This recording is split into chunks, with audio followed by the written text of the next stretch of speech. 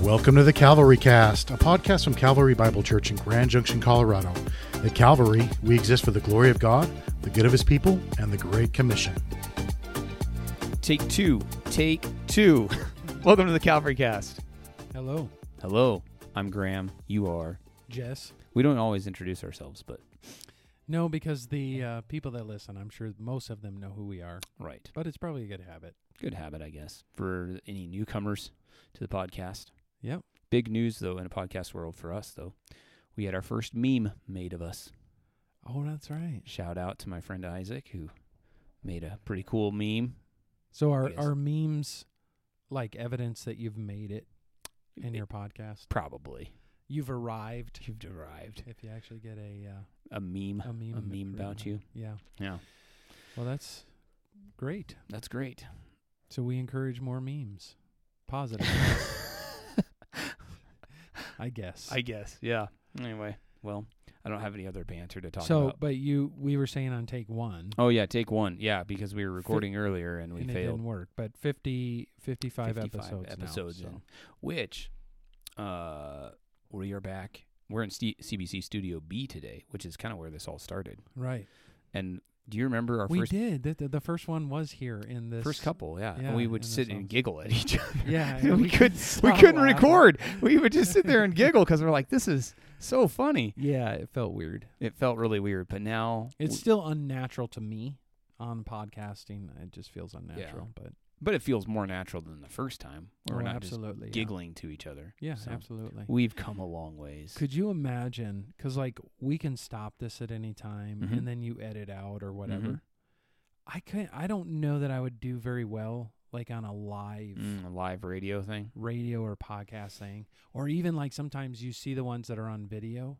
Yeah. And they're live. But, of course, we're doing that with the service. But to me, it just feels different than it would with this. I think like live radio, because I've thought about that. I feel like you could say a lot more stuff. Right. Like in the sense of like you don't really. It's the radio. People are turning it off and on and Right. I don't know. They're really not listening to you. They're here.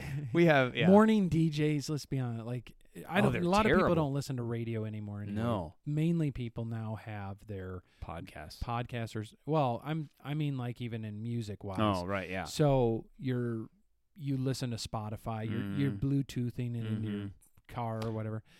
And XM radio, Right. the satellite. Which XM radio? So this morning I was at a coffee shop and there was XM radio and they had DJs and I was like, these people are annoying and need to stop interrupting the music. That is nuts. That's probably what people think about us at the beginning of the podcast too. I think so. These people are The ones I annoying. listen to that banter too much, it's like, dude, just get to the topic, Yeah, I'm driving to work. I only got a certain amount of time, and you're babbling about this that's stuff. true.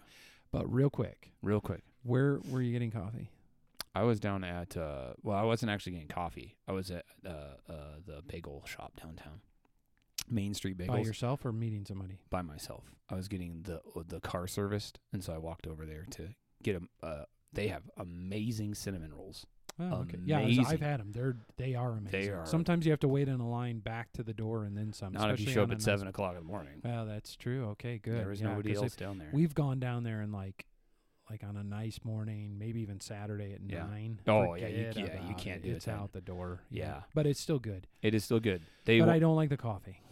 Yeah, so I took my own coffee because I'm kind of a snob Of course, like that. yeah. you But know. that kind of coffee is like I don't know what kind of coffee they have, like the origin of that coffee, do you know? It's not good. There's certain coffees that have like a sweetness in them, Yeah. and I don't like that. I like a coffee, and then I put sweetener in it. Coffee. I like just So you actually like really, really bad coffee that you can add creamer to. And this has a natural sweetness inherent to it, Yeah. and you just can't handle that. Now when we were in Arkansas, I bought a bag of Black Rifle coffee. Oh, no, that's not good coffee. I really liked it. Really? Yeah, and I think they carry it at Cabela's. I was going to go get. It's just hard for me to go to Cabela's and Right. get coffee. But Yeah. Well, anyway, I'll go home and roast my own coffee later. Although, and I know we're 5 minutes into nonsense. But, if somebody from Main Street Bagels is listening to us, right, we like your bagels. yeah, And would you send us cinnamon rolls? You could be the title sponsor right for the Calvary yeah, Cast. that would be great. For And tens of listeners. And the coffee's just a preferencing to me. There are people that love their coffee. I'm not So saying he's their not coffee is bashing it bad. just in case It's you're just from preference Yes. to me. I don't like that kind of coffee. Yeah. Anyway, But, we'll stop and one there. more thing I'll say on it is that I have grown a little bit of my coffee preference to where I really 99.9% of the time don't want to use a pod from our Keurig. This is what. So how are you making your coffee? I just brew it. In a pot. Yeah. Okay. Yeah. Now I need to get a new Keurig for my office for my afternoon cup when I have it or something, whatever. Well, but like, I want to get a coffee station in my office with it. I want to pour over in a grinder and kettle and all that stuff, and then I'll just make you coffee from time to time. that would be nice, like in mid afternoon. Because that's when I always need it. Yeah, it is. It's Or gonna right now at 10:26 a.m. And everybody now. All right, we better get in. We better get in. We're 6 minutes. People are going to. Actually, it's not a small topic that we have today. No, it is not. So what are we talking about today, other than coffee and cinnamon rolls? We are going to talk about the Lord's Supper. Oh. Specifically from 1 Corinthians chapter 11 and verses 17 through 32. And this is a really interesting conversation Paul has with the Corinthian believers about the way they were treating the Lord's Supper, the results of that, and then what they needed to do. And so this isn't just we're not going to just talk about the Lord's Supper.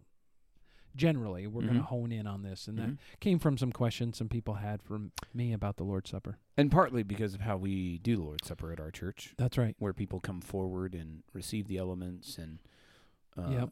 maybe people are used to different traditions where, there's always that moment of silence before partaking of the Lord's Supper and different things like that. Our church has definitely transitioned from a more formal, occasional, well, once a month we would do it, but more formal distribution of the Lord's Supper to one that we've incorporated every week. Yeah. And why did we do that? We should answer that. So we went to an every week. Mm-hmm. I have an answer to that, but I thought I'd ask you, and then we both talk about it. But like, there might be more than one answer to that question. Why do you do it every week? Well, I guess my question is more like, why not? Because most of the time that we say, we don't participate in the Lord's Supper on a weekly basis as well because we don't want it to become rote or ritualistic. And my answer is, well, we do preaching and singing and all these other things, and we don't say those are rote or so why not the Lord's Supper? Plus, it always, in my mind, it focuses us again on the gospel as we do at ours at the close of the service. And so you're singing the gospel, you're hearing the gospel preached, and then you have this, in a sense, a visual picture of the gospel. Right. So I guess that's one of my main reasons. I think those are the main reasons. I had a sense in our services that it was just missing from the commands that were given for corporate worship, and it felt to me like it belongs there. We choose to do ours right before the benediction. So last podcast we talked about the benediction, that final blessing upon God's people, the reminder of his blessing they have in Christ, and the commissioning that goes from that.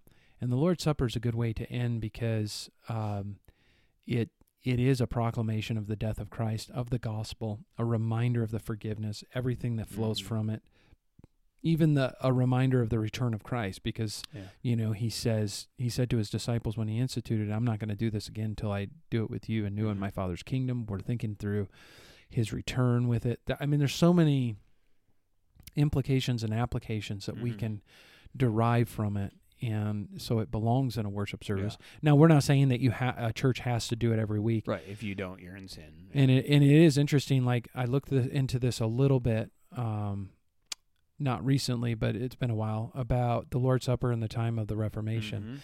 And Calvin did it like once a quarter. Right. They differed on this. Yes. So some of the reformers said this should be done once a quarter or something like that. Others said every single week. And so there has been differences in this. And I'm not saying one way is right or wrong. I'm just saying that for us, I think it fits in our service and for all the reasons you gave. And I think our people enjoy it. Yeah, I think so too. And how we do this. And I don't think our services are and I'm not we're not taking credit for this or anything. I'm not trying to be proud here or anything, but I don't think our services are in danger right now of becoming ritualistic or whatever. I don't think so. We try to make it not that way, so that every element of the service has meaning, and we're reminding of the meaning and all that kind of stuff. And so much of that, again, is the heart behind those who are planning and directing it and those who are participating in it. You know, that's oftentimes the roteness or deadness is from deadness of heart. Right, you know, right. Even if there's truth proclaimed in a higher church liturgy or something like that. Yeah, yeah. So probably what's going to happen with this podcast, I'm seeing it already, this is going to be 2 parts. It might be. Because I want to read this passage and then talk about that and where we're already at, and if we try to keep these. So this could be a 2-part on it.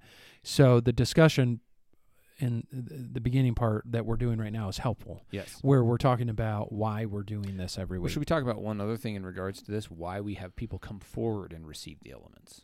Yeah, I think we should talk about that because that's also something and it's not really unique anymore. It's becoming more and more prevalent in conservative evangelical churches like ours. My experience prior to our last church was only ever being in like a Catholic mass and seeing everybody do that. And so I think that so many evangelical churches steered away from that just because of the imagery involved there. Right. Can you think of reasons why we go forward? You want me to shout one out? I can put forward one, okay. And then maybe you think of some. I would say one of the things I enjoy in it is the visual demonstration of people coming to Christ. Yes. Yep. Right, and approaching Christ in this, and they're walking forward, and I love that we're singing while it's happening, some cross-centered song, and people are coming to Christ. And I sit in the front seat, and one thing that is so joyful for me is, and I mean this, more than when we did it the other way, where I was up there and then we had men go distribute it. Though there were visual demonstrations of my mind of that were helpful, but this I just love watching people in whom the gospel has worked, people who believe in Jesus like I do, people I know, care about, and they're walking forward to partake of communion with me. Yep. I just love that. It's that participatory element. That's what I think too. So when I'm up front, like leading in a song, I love to see this mass of humanity, if I can use that word, like working together and coming forward, and it's a beautiful picture. And so much of our services, again, we design them to be participatory, where you're not just a passive spectator, you're actively involved. Yes. That's why we do scripture reading and responsive scripture reading and singing and participating in the Lord's Supper.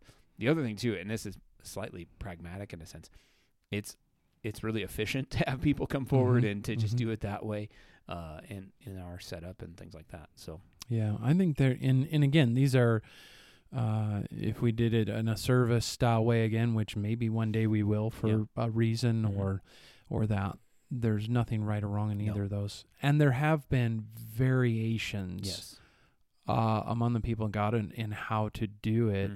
And sometimes that's by necessity, you know. In some churches, in certain parts of the world at certain times, they would share the cup.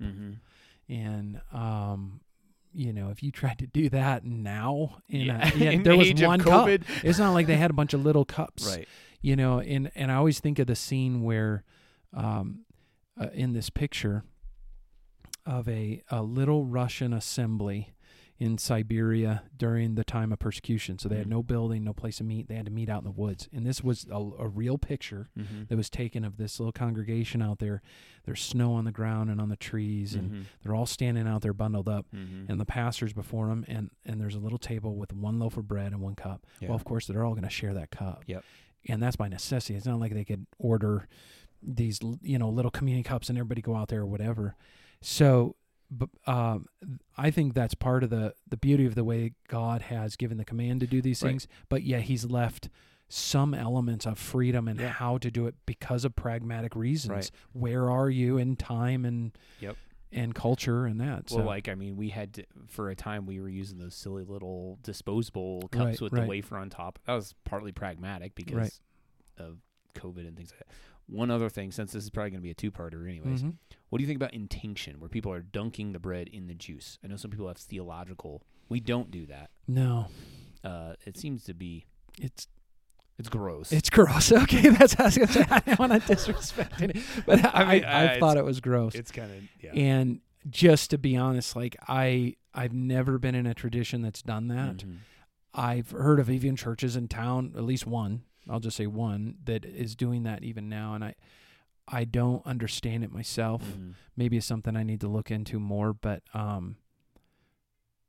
yeah, that's where I I'd think land on some that. churches I know do it, like, again, pragmatically. If they're trying to get 1,000 people through, a line in 5 minutes, Mm-hmm. that's one way to do that. Mm-hmm. But I think I have heard people argue kind of it seems to confuse in the picture of the body and blood of Christ. Mm-hmm. So Mm. I don't know. I always think of Judas with that, though. Like, that's how he was identified as the one that was going to betray Jesus, is he placed his the one who dips the bread in my cup. So that's why I've always thought. But and again, though, I've never had it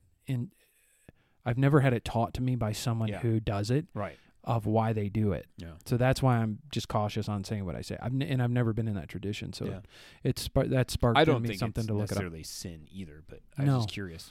It's like we're all a bunch of Judases walking up there dipping our cup. I mean, there's some truth in that. Yeah, right. But I don't know. So, well, let me read the passage. It's a lengthy passage, but we'll take the time to read it. 1 Corinthians 11, beginning of verse 17, and I'll read through verse 32. But in the following instructions I do not commend you, because when you come together, it is not for the better, but for the worse. For in the first place, when you come together as a church, I hear that there are divisions among you. And I believe it in part, for there must be factions among you, in order that those who are genuine among you may be recognized. When you come together, it is not the Lord's Supper that you eat. For in eating, each one goes ahead with his own meal. One goes hungry, another gets drunk. What? Do you not have houses to eat and drink in? Or do you despise the church of God and humiliate those who have nothing? What shall I say to you? Shall I commend you in this? No, I will not. For I received from the Lord what I also delivered to you, that the Lord Jesus, on the night when he was betrayed, took bread, and when he had given thanks, he broke it and said, "This is my body, which is for you. Do this in remembrance of me." In the same way also he took the cup after supper, saying, "This cup is the new covenant in my blood. Do this, as often as you drink it, in remembrance of me. For as often as you eat this bread and drink the cup, you proclaim the Lord's death until he comes. Whoever therefore eats the bread or drinks the cup of the Lord in an unworthy manner will be guilty concerning the body and blood of the Lord. Let a person examine himself then, and so eat of the bread and drink of the cup. For anyone who eats and drinks without discerning the body eats and drinks judgment on himself. That is why many of you are weak and ill, and some have died. But if we judged ourselves truly, we would not be judged. But when we are judged by the Lord, we are disciplined, so that we may not be condemned along with the world. So then, my brothers, when you come together to eat, wait for one another. If anyone is hungry, let him eat at home, so that when you come together, it will not be for judgment. About the other things I will give directions when I come. So when we read that, and I'll ask you this, Graham, as a Christian just sits down in their daily devotions, let's say they read this passage about the Lord's Supper, what question might they have about the text in relationship to them taking the Lord's Supper that following Sunday? What do you think is one of the main things that jumps off the page at them? Well, I think it's probably that the thing in verse 28, let a person examine himself, and the danger of taking the Lord's Supper in an unworthy manner. Right. I mean, in verse 27 is scary, right? Whoever therefore eats the bread or drinks the cup of the Lord in an unworthy manner will be guilty concerning the body and blood of the Lord. And then he talks about the fact that verse 29, anyone who eats and drinks without discerning the body eats and drinks judgment on himself. That is why many of you are weak and ill, and some have died. And people say, wow, I don't want to die. Yeah, right, exactly. So I want to make sure I'm not guilty of this. Right. This particular What does passage. he mean when he says that they'll be guilty concerning the body and blood of the Lord? Well, so that's what we'll work into for a second here. And there is there are a couple of interpretations of that that they could mean body of the Lord, meaning the actual bread itself. Could that be what he's talking about in the context, or is he talking about the church itself? Because the church is referred to as a body, and Paul's about to say in chapter 12 about the church being the body. So maybe they're not discerning the church or what it is. Yeah, maybe they're not discerning the bread. But the main thing we need to understand as we approach this particular passage is the context in which it's in, because that's really important. So he's writing to the church in Corinth, which if you've gotten to chapter 11, you really already realize that this church is really messed up. They got some issues. They have big issues. He begins with the big issues of division in the church and pride in what they're doing, and pride in their sin. Pride in their sin, and sexual immorality, and all these different things that are just part of the everyday culture of this church, and that is a problem, right? Obviously. And so Paul's addressing all these. In addition, he it appears he's received some kind of correspondence from church with direct questions. What about this? What about this? What about this? And so he's trying to address all of this in a letter. And that's why in the end he says, when I get there, I'm going to give you more instructions. But let's try to get a hold on things generally now. So he comes to the Lord's Supper, and the context of that time, from what I understand, they were taking the Lord's Supper in the context of what they called the love feasts or the agape feasts. So they would have almost what you would consider a potluck nowadays. And everybody get together and they'd eat together a meal. And in the context of that, then somebody would maybe lead them in the Lord's Supper, or don't know exactly how that looked, but they would partake of the Lord's Supper in the context of that meal.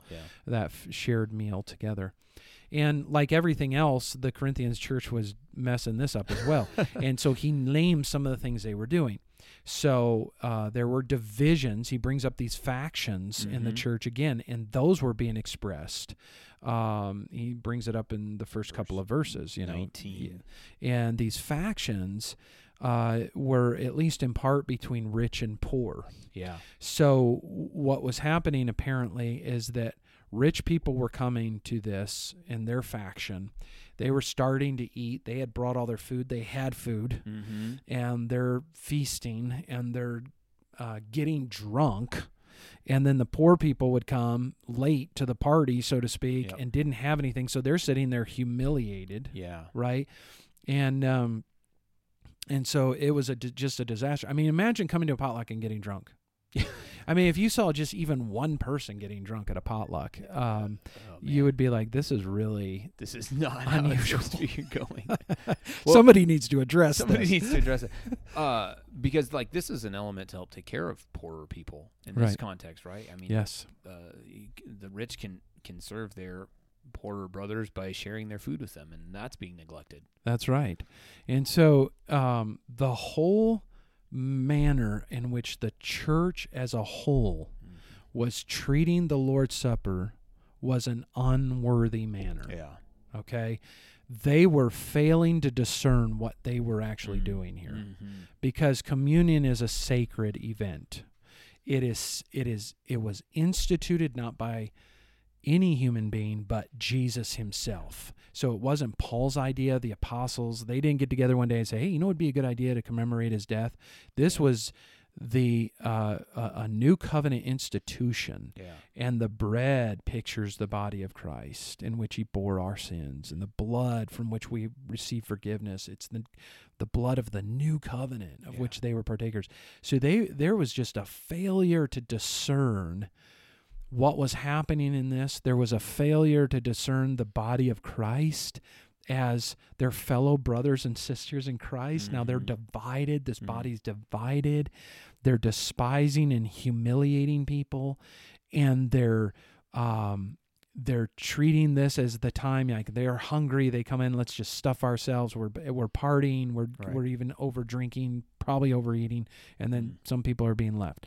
So I think that the average believer coming into the church, knowing that their church is observing communion that Sunday, for our church it's every week,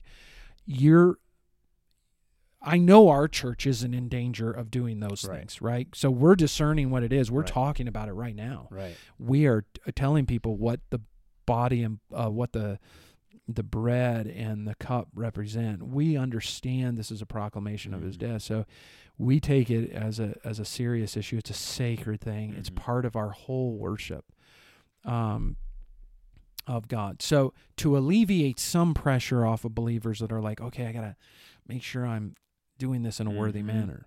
Now, I'm not saying that we're not to examine ourselves, because he says that, but I'll talk about that in a minute. But we have to remember the whole church. This is why the discipline was so severe. And when you see that in Scripture, the Lord disciplines his people. He's not going to be mocked. What people sow, they're going to reap, and they are known by the name of the Lord. And so if unbelievers were seeing this display of division and sin and despising and humiliation, all those things that were part of it, it doesn't surprise me that the Lord made people sick. Yeah. And even, just to put it bluntly, killed people, took their life from them. Okay, because that's how bad things were getting here. So the first thing you're saying then is that if somebody's reading this, it's not directly at an individual first. It's corporately. Not first and foremost. First and foremost, it's not to an individual, but corporately. That's right. And so you evaluate the health of your church. I would imagine there are churches today that could be partaking of the Lord's Supper in an unworthy manner. Yeah. Because many of these same things might be prevalent. Yeah. Just in a veneered light. A different type of content. And, there is, and has been for a number of decades now in the United States, a diminished view of the significance and sacredness of corporate worship. Yeah.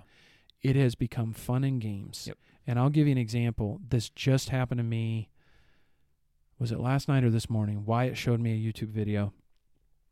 And I'm like, why do you show this to me? It just disturbs my spirit. But this is of a church, and these two guys, they go around. Wyatt watches these sometimes. Sometimes he shows them to me. Sometimes there's some humor in them. But they go around and do like practical jokes, and then the person doesn't know they're in a one of those. Yeah. And so they actually coordinated with the pastor of this church to, in the middle of the service, they were going to come in with selling hot dogs, like as vendors, like at a ballpark, like, get your hot dogs here, get your hot dogs. Okay, we chuckle, but it's like a painful it's chuckle. Tragic. Oh, it's because terrible. This pastor, like, he just looks like a doofus before and after, like, oh yeah, we're going to do this or whatever. He probably thinks this is going to win souls for Jesus or whatever, and we're going to have fun. Famous on YouTube. He's preaching now in the video, so it shows it now. So he's preaching on the kingdom. And actually puts up a verse right before these bozos come barging in there. Puts up a verse like something to do with, pursuing the kingdom or different stuff. Might have been out of the sermon. I'd have to look at it again. Something significant. And all of a sudden these bozos come in and they start doing that. And the people's reaction, of course, or whatever. And a normal person might look at that and chuckle. And, this is funny. And look at the surprise. Yeah. And I was thinking to myself, something like this context. Yeah. Like, man, it wouldn't surprise me if God strikes him dead. Yeah. Because you're responsible for these people.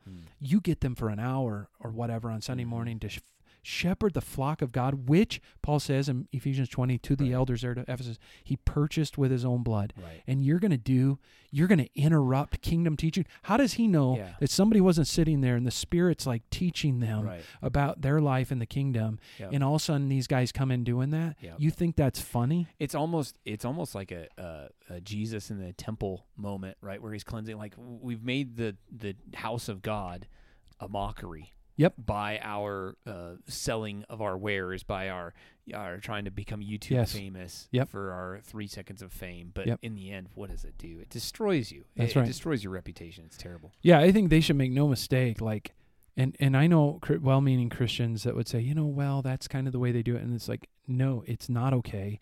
And I have no problem saying Jesus was righteously indignant and angry in the moment that happened. Yep. Because they're desecrating sacred worship of God's people, God's words being spoken, and there is so little reverence for who God is.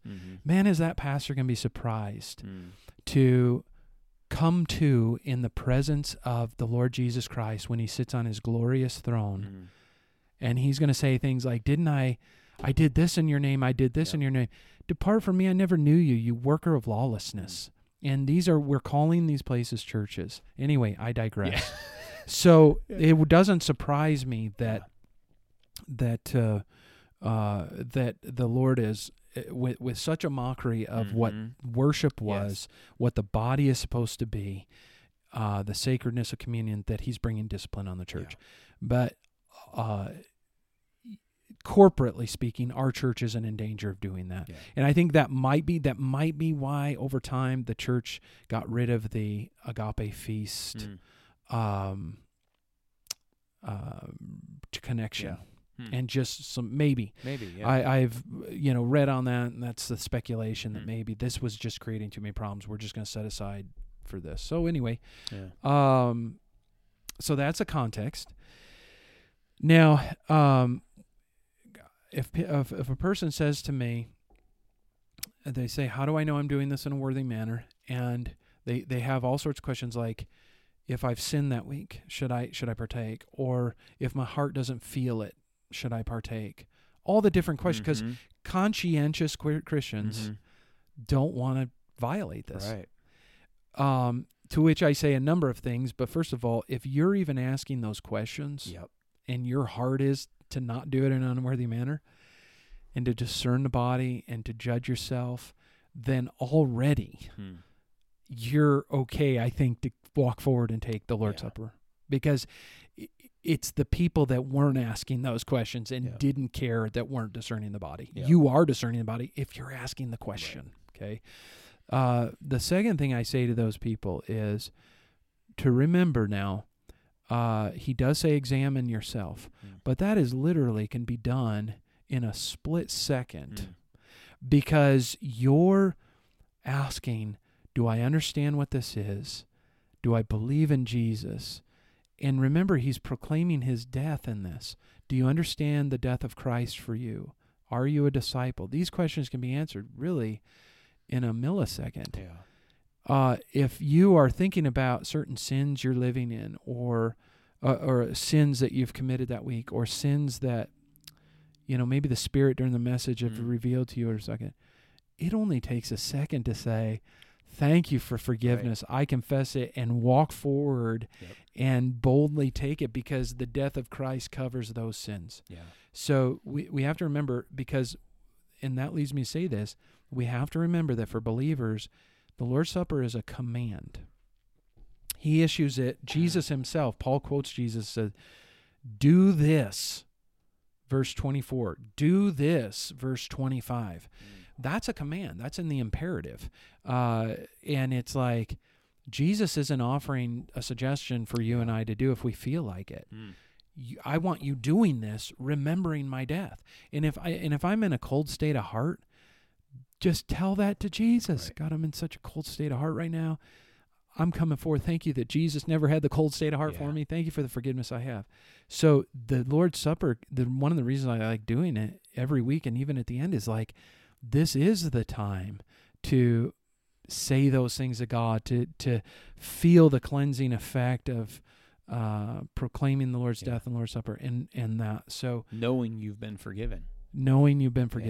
And so I tell people, like, I think it's good that you're conscientious. If you really in your mind that day were like, I'm in unrepentant sin, I'm not right with this yet, and you said, I don't want to partake, okay.